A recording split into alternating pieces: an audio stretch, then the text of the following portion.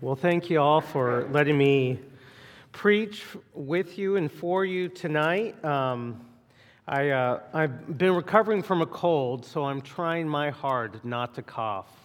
My voice went out a little bit this morning, but we can hope that tonight, after some restful time, it will sustain it. Please turn in your Bibles to 1 Peter chapter 1, verses 1 to 5. We're looking at 1 Peter chapter 1, verses 1 to 5. As you turn in your Bibles there, hear what the word of the Lord says. Peter, an apostle of Jesus Christ, to those who are elect exiles of the dispersion in Pontus, Galatia, Cappadocia, Asia, and Bithynia, according to the foreknowledge of God the Father, in the sanctification of the Spirit, for obedience to Jesus Christ and for sprinkling with his blood, may grace and peace be multiplied to you. Blessed be the God and Father of our Lord Jesus Christ. According to his great mercy, he caused us to be born again to a living hope through the resurrection of Jesus Christ from the dead, to an inheritance that is imperishable, undefiled, and unfading, kept in heaven for you, who by God's power are being guarded through faith for salvation, ready to be revealed in the last time. Let us pray that the Lord would bless the reading and the preaching of his word. Join me in prayer.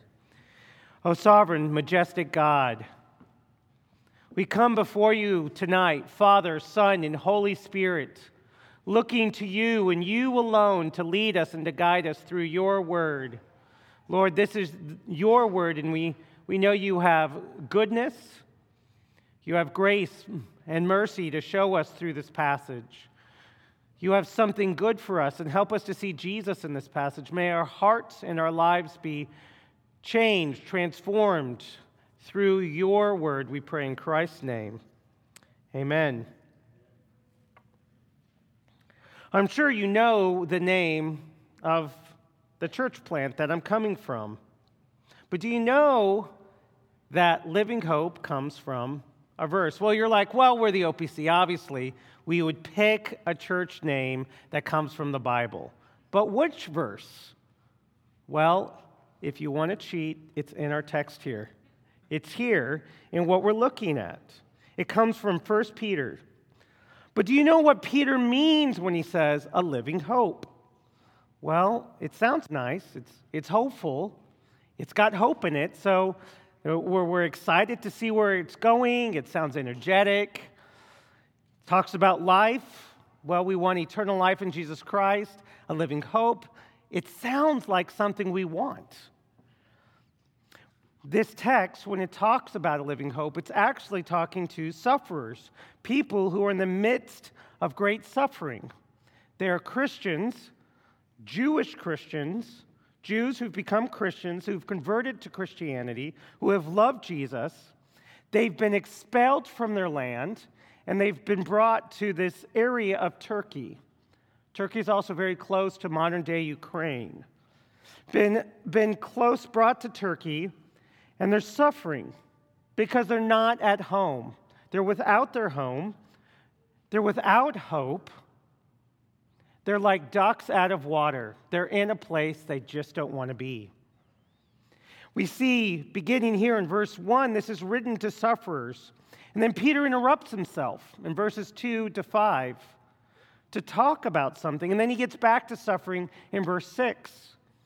So it's as if he wants to talk about suffering, but he just can't get to suffering just right away. He wants to immediately apply some type of salve, some type of balm, something that would heal and help people who are in the midst of suffering. So he interrupts his point with verses 2 to 5 to provide a perspective, to provide comfort through this living hope. This is a jewel. This is a jewel in the midst of suffering, but right now it's locked away, and Peter holds the key to help us unlock this. So in my first point, we see that this is written to people who suffer as exile Christians. All that they are, all that they have known has been overturned, has been upended. In verse 1, Peter calls them elect exiles. Elect means chosen before time. One's loved by God, right? Exiles, well, that's those people who are living without their home. Reminds us of Israel. Israel was told if they followed the Lord, they would stay in the land and they'd find blessing. But if they rebelled against the Lord, if they sinned and they followed the idols of the Canaanites, they would be ejected from the land and they would be exiles. So do you remember what happens? Well, maybe you don't. What about your own heart? If it was up to you by your own obedience to keep God's blessings or to lose them because of sin, where does your heart land? It obviously lands where the Israelites went. They did not follow what the Lord had said. They were kicked out. But these Christians who are called elect exiles, they're not kicked out of the land because of disobedience, but because of obedience. They loved the Lord. They believed in his gospel, and because of that, they were ejected from their homeland. They were scattered throughout Rome, particularly Turkey. Emperor Claudius did this in 40 AD. He kicked out Jews, Jewish Christians included, out of Israel and out of other parts of Rome, and they scattered them. Now, what this meant was great suffering, social suffering, first of all, because people didn't move around like they do today. They were in the land. That piece of land was their dads, their granddads, their great-granddads. They had been in the land for many, many, many generations. Where they lived was their identity, their community. So to be kicked out from that area is to be kicked out from all the friends, all the family they've ever known. It's also economic pressure because for generations they've been farming that land, or for generations they were carpenters, or whatever they were. They had their jobs there. And suddenly, all that they've known, all that they've ever been trained in is gone. It's a lot like modern-day Ukraine. The world is turned upside down. We're in the midst of something big right now. People are suffering, and everything is overturned. The world has gone crazy. Now, the difference today is there are other countries that take an interest in struggles in one part of the world. We could accept the refugees that came from Afghanistan. We can take refugees from the Ukraine. We have that ability. The world is a global community, and we have an interest in one another. But that's not the way things were back then. People didn't just help refugees. We have a lot of movement today around in America. You could get an IT job in Dallas and then move here to Grand Rapids and then move to Denver. You have that mobility ability. You have that ability to change homes, and they didn't do that. It's not just the loss of land, but it's also a loss of identity. You see, their identity was associated with the land that they were in. To lose their land is to lose who they were. That's part of their identity. To be a Jew is not just a religion. It's a sense of family, and it's a connection to the promised land. So for you to be ejected from your home, from Israel, you lose your sense of identity. You lose your sense of self. And not only that, they're a second type of exile. They believed in Jesus Christ. And by believing in Jesus Christ, they are ejected from their own families, from their mom and dad, their brothers and sisters. You see, one of the worst offense you could be given is to convert from Judaism to maybe Islam or Christianity. My mom grew up in the 60s, and she decided, like a lot of kids her age, to rebel.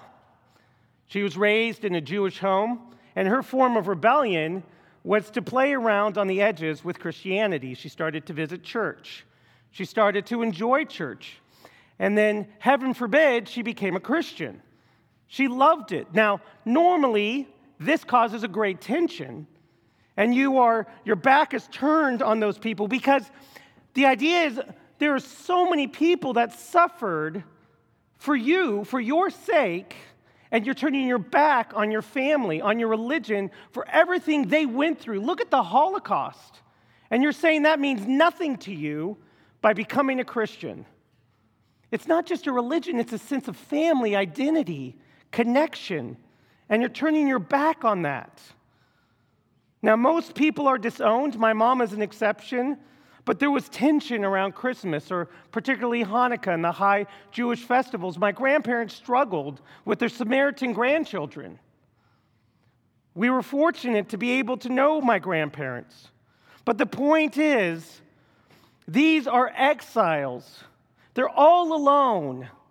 During the most important festivals of Judaism, it'd be like our times of 4th of July or Thanksgiving or Christmas, where you don't have family, you don't have those moments where you want to be with family, and you don't have those times together. And this is them, but you know what? This is us. We are also called exiles. We heard it in the reading today from Hebrews 13, where the author of the Hebrews says this, and for here we have no lasting city, but we seek the city that is to come. What is he saying? We too, as Christians, are exiles. We are not at home. We are not comfortable here. We are not okay here. We are citizens of the world to come. Here we have no lasting city, but our city is over there in another land. Here we are rejected. We are citizens of America. We have a voice. We have a vote. But guess what? Do people actually want to hear our voice? If we raise our hand and we say something about abortion, no, put that hand down. If we say something about marriage or family, no, put that hand down. We do not have our citizenship here. Reminds me of something that happened in Australia. For 5.5 years, Katie and I, as you know, were doing ministry in Australia. I was a pastor of a church just south of Sydney. And just south of our state, we were in the state of New South Wales, there's another state called Victoria. And this last summer, they put out a law. It was an anti-gay conversion therapy law. And in this law, it made it criminal for you to pray for somebody if they're struggling with same-sex attraction. Prayer is a gay conversion therapy. Or if you preached against homosexuality, that is forbidden, because that is a gay conversion therapy. The fact of the matter is, here we have no lasting city. What we say, what we believe, even this worship service, is foreign. It is not of this world. It is of the world to come. Exiles have no hope and no future good here. Yet, God accepts those exiles. God gives them a home. You see, we are exiles, but we are also chosen, and that means something. So look back in your passage here in verse 2. This is according to the foreknowledge. To foreknow is being, the back of our head, it means that, oh wait, does that mean God looks down the corridor of time and knows what I'm going to do? No, it doesn't mean that. It means to be foreloved.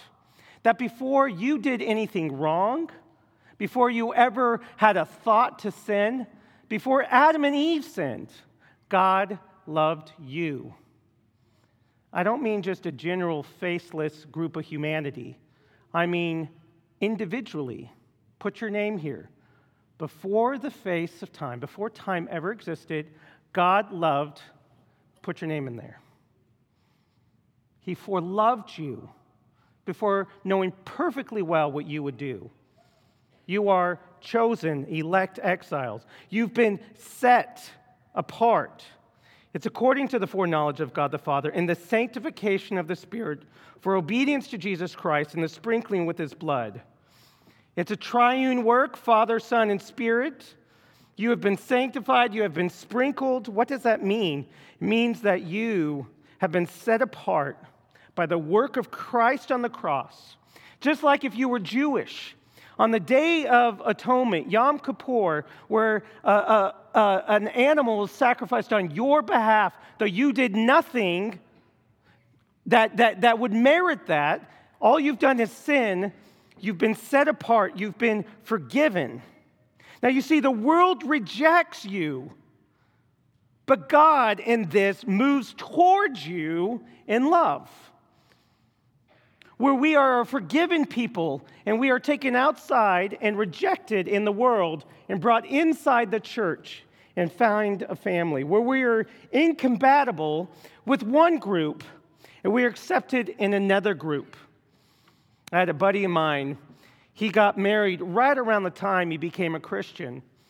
And we were in a Bible study together, and he said, John, I'm concerned about my friends. You see, all of his friends from his former life were his groomsmen and best man, and he says, they're changing on me. They're changing. And I said, what do you mean? He goes, well, as I've gone along and as I've become a Christian, they've become more and more hostile in our friendship. And I said, I think the person who's changed is not them, but it's you. And over time, you have grown more and more in Christ, and they cannot stand it. But he also found a greater family. He lost those friends, but he found greater friendships in the church. You see, we are incompatible with one group, but we are accepted in another. So we suffer as exiles, but we also suffer, here in my second point, with a living hope. Now, how again does this suffering relate to a living hope? Well, look again in our text. It's in the context of a family. Verse 3, we see something about the Father. Verse 3 again, we see something about the Son, the Lord Jesus Christ. We see something, He's caused us to be born again. Verse 4, to an inheritance. All of this language is language of a family. You see, what is a living hope? It's a new life, a new family by Jesus Christ. We have died to the former way. We've been raised in Christ to a new way. Look at what it says again to verse 3. According to His great mercy, He caused us to be born again to a living hope through the resurrection of Jesus Christ from the dead. The Father birthed us because of Christ. Now, in this term right here, being birthed, it's not adoption. Though we have been adopted through Jesus Christ, but that we are natural-born sons and daughters. We've been born in God by the work of Jesus Christ and by His on the cross and by His resurrection. And in that, verse 4, we share an inheritance. Now, here is the crazy thing. In that day, you don't share your inheritance. If you are the oldest child, you get the lion's share of the inheritance. You get all the goods. Jesus is the eldest son of the Father. But He does something unexpected. He liberally wants as many sons and daughters to come into the family to share in His inheritance. Nobody does this. Only Jesus Christ, the firstborn Son, has an interest in all the sons and daughters of the God, of the Father, of the King. He shares liberally His inheritance. So you have to see this living hope that has been given to us through the cross, through the resurrection, is an inheritance of family and of land and of promise. And that land and that promise is not here in this world. It's an unshakable promise. You see in verse 4, to an inheritance that's imperishable, undefiled, unfading, kept in heaven for you. Do you see what it's saying? It's an unshakable living hope where moth and rust cannot destroy and thief to take it away. This living hope is a better life. It's a greater hope. Here we have no family, we have no land, we have no hope, we have no future. But He gives us a better hope, a better expectation of things to come. So at the beginning of verse 3, with this thought in mind, what does He say? He says, "Blessed be God and the Father of our Lord Jesus Christ!" Exclamation point. He's praising God for this amazing truth. Because He moves towards us in love. Praise God for our Lord Jesus Christ and blessed be God the Father and our Lord Jesus Christ. According to His great mercy, He has done this. He has done this out of his love. It's not just mercy. It's justice put on Christ on the cross. That's how we know this amazing love. You know what this word is a lot like? It's a lot like the Hebrew word chesed, where it does mean love, but also means mercy and grace. God has committed, chesed, to love us. He's promised to love us. According to this great mercy, according to this great promise by which he loved us, and he said, I would be patient with you, long and loving kindness, right? Out of this great mercy, this ocean of grace, I'm moving towards you. He's committed. He has forgiven you. And so you have life and hope because God has only good in store and in mind for you. A love that will not reject you like the world rejects you. And this is what's really important because it's a life that's conditioned on the Son. He says we have this because Jesus Christ was raised. Look again at your text. He has caused us to be born again to a living hope through the resurrection of Jesus Christ from the dead. Nobody in this world can take this from you because it's conditioned on Jesus and his resurrection. You can't lose it. It is unshaken. That is amazing. One time I went to Russia for a mission work, and I got to go to Russian orphanages, and we were giving the gospel to Russians. And what's difficult is when you go to an orphanage, it's in Russia, it's just an organizational thing. The people who lead it are not there to be a foster parent or a house parent or a house mom. They're there just to administrate. So kids, they grow up without a sense of family. They're not put in family groups. They don't really have toys, and they don't know what it's to be loved. Not even to be hugged. Just rest on that for a second. They don't even know what it's like to be hugged. But when one of those kids finds out that they're about to be adopted, oh, see, the world changes. You see, their world changes. Now they begin to expect and to imagine what this life could be like. I get a mom and dad. I get my own bed, I get my own pillow and blanket, I get to have toys, and your mind can't even imagine the immense blessings that you're about to get. Here, we are shaken and suffer, but there, because of Christ, we have this confident expectation of hope, of family, of future, and where we are right now, we just can't even contain all the beauty that means for us. We're like these Russian orphans just on the cusp and anticipation of so many great things to come. So then, if we have this living hope, how does this help us now? This is my third and final point. How does this help us now? We're in the midst of still struggling. The world is still turned upside down with COVID. We're now seeing wars and rumors of war with Ukraine. We just saw things blow up in Afghanistan and go terrible. What's our hope? A couple of months ago, Pastor Dale and I were talking about a Gospel Coalition article about these 14-year-old girls, Christian girls, who are being taken out of their Christian families and being forced into Muslim families, being forced into what's called child marriages or child bride marriages. The idea is that these little girls will produce the next generation of Muslims. So what hope do they have? Well, look at verse 5. This is kept in heaven for you, who by God's power are being guarded through faith for salvation, ready to be revealed in the last time. He powerfully guards this life, this hope, this confident expectation and future-focused life that we don't really get fully here. But he sustains and nourishes it through what? Look at the text. Being kept through, being guarded through faith. He sustains and nourishes our faith. And he promises, says, for a faith for a salvation ready to be revealed, he promises to deliver us from this present evil age. Israel was attacked, but who was there? God always said, I would be there with you.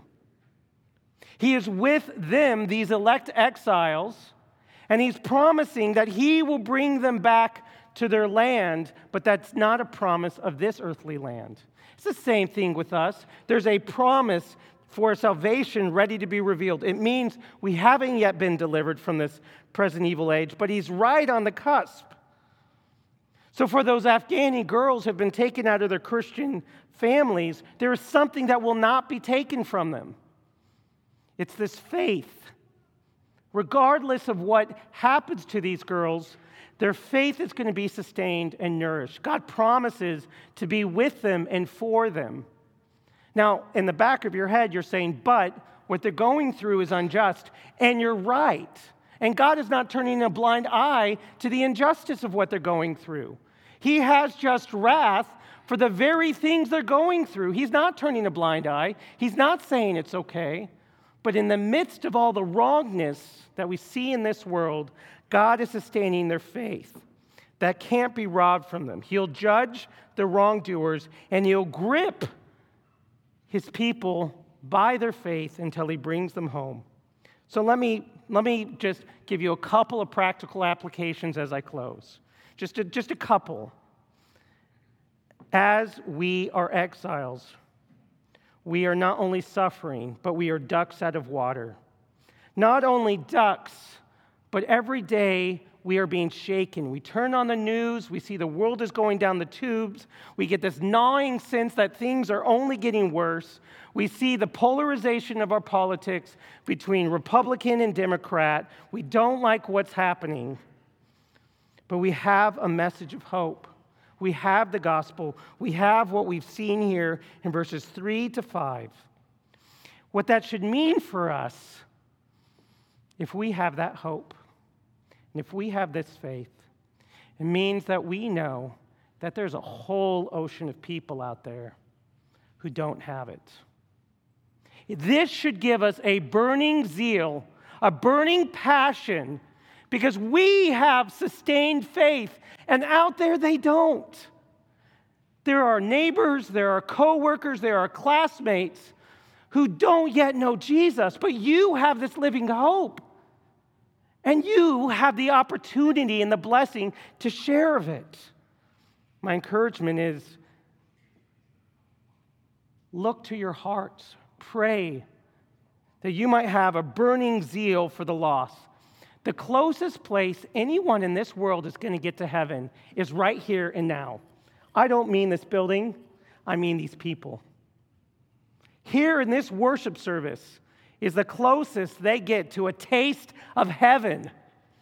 Here and now, this is God's embassy of the future and of the government to come.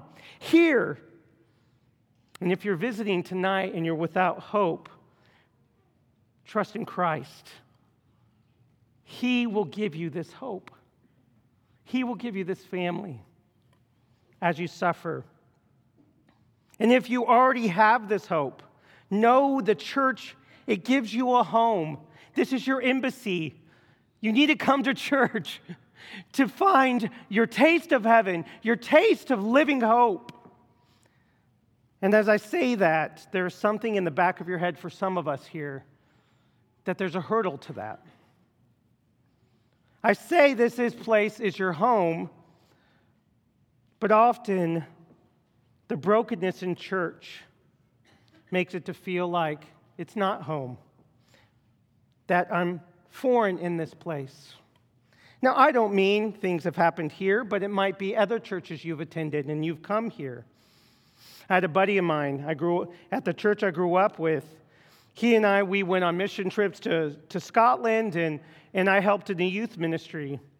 Until one day I found out that he had an illicit relationship with one of the girls in the youth group.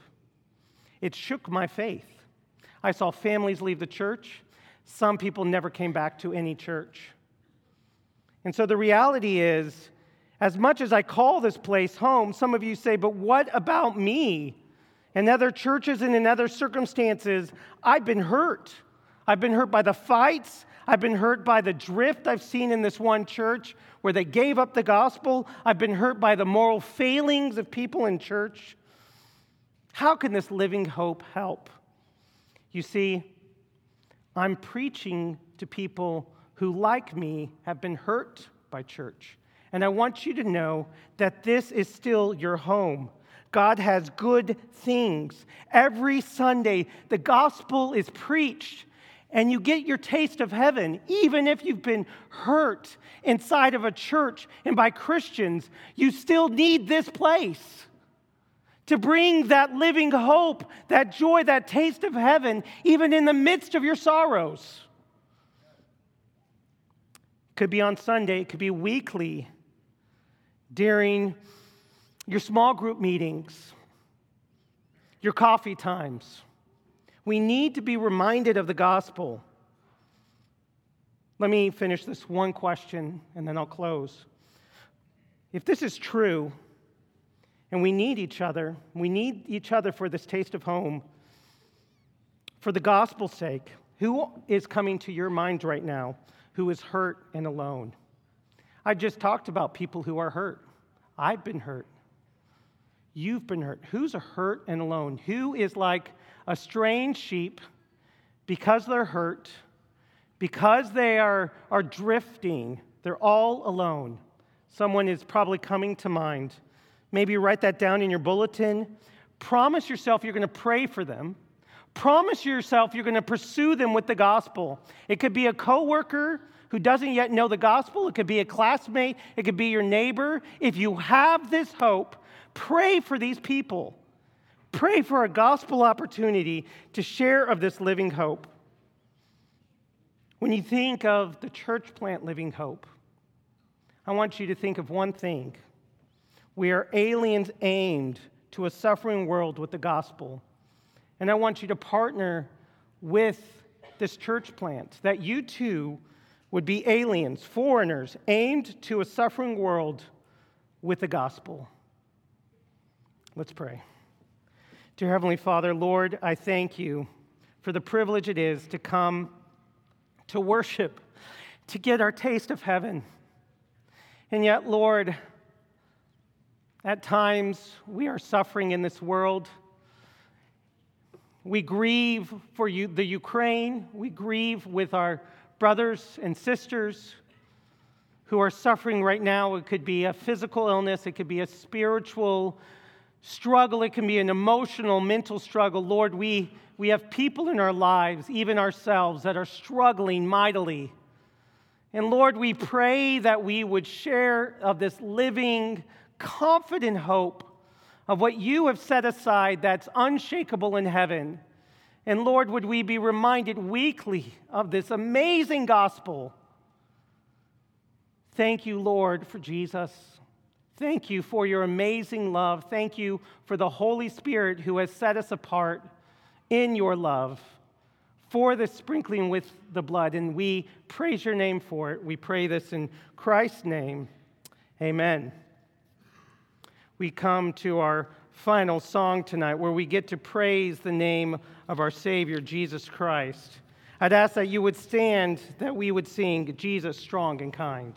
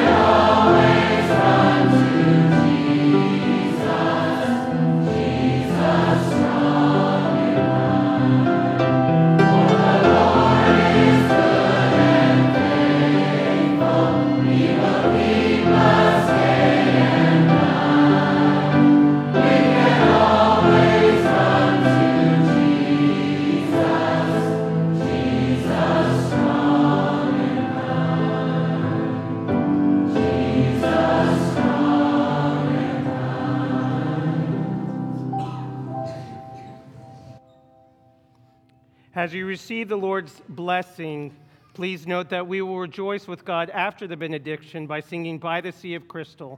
So receive the Lord's benediction. Now to him who is able to keep you from stumbling and to present you blameless before the presence of his glory with great joy, to the only God our Savior, through Jesus Christ our Lord, be glory, majesty, dominion, and authority before all time, now and forevermore. Amen.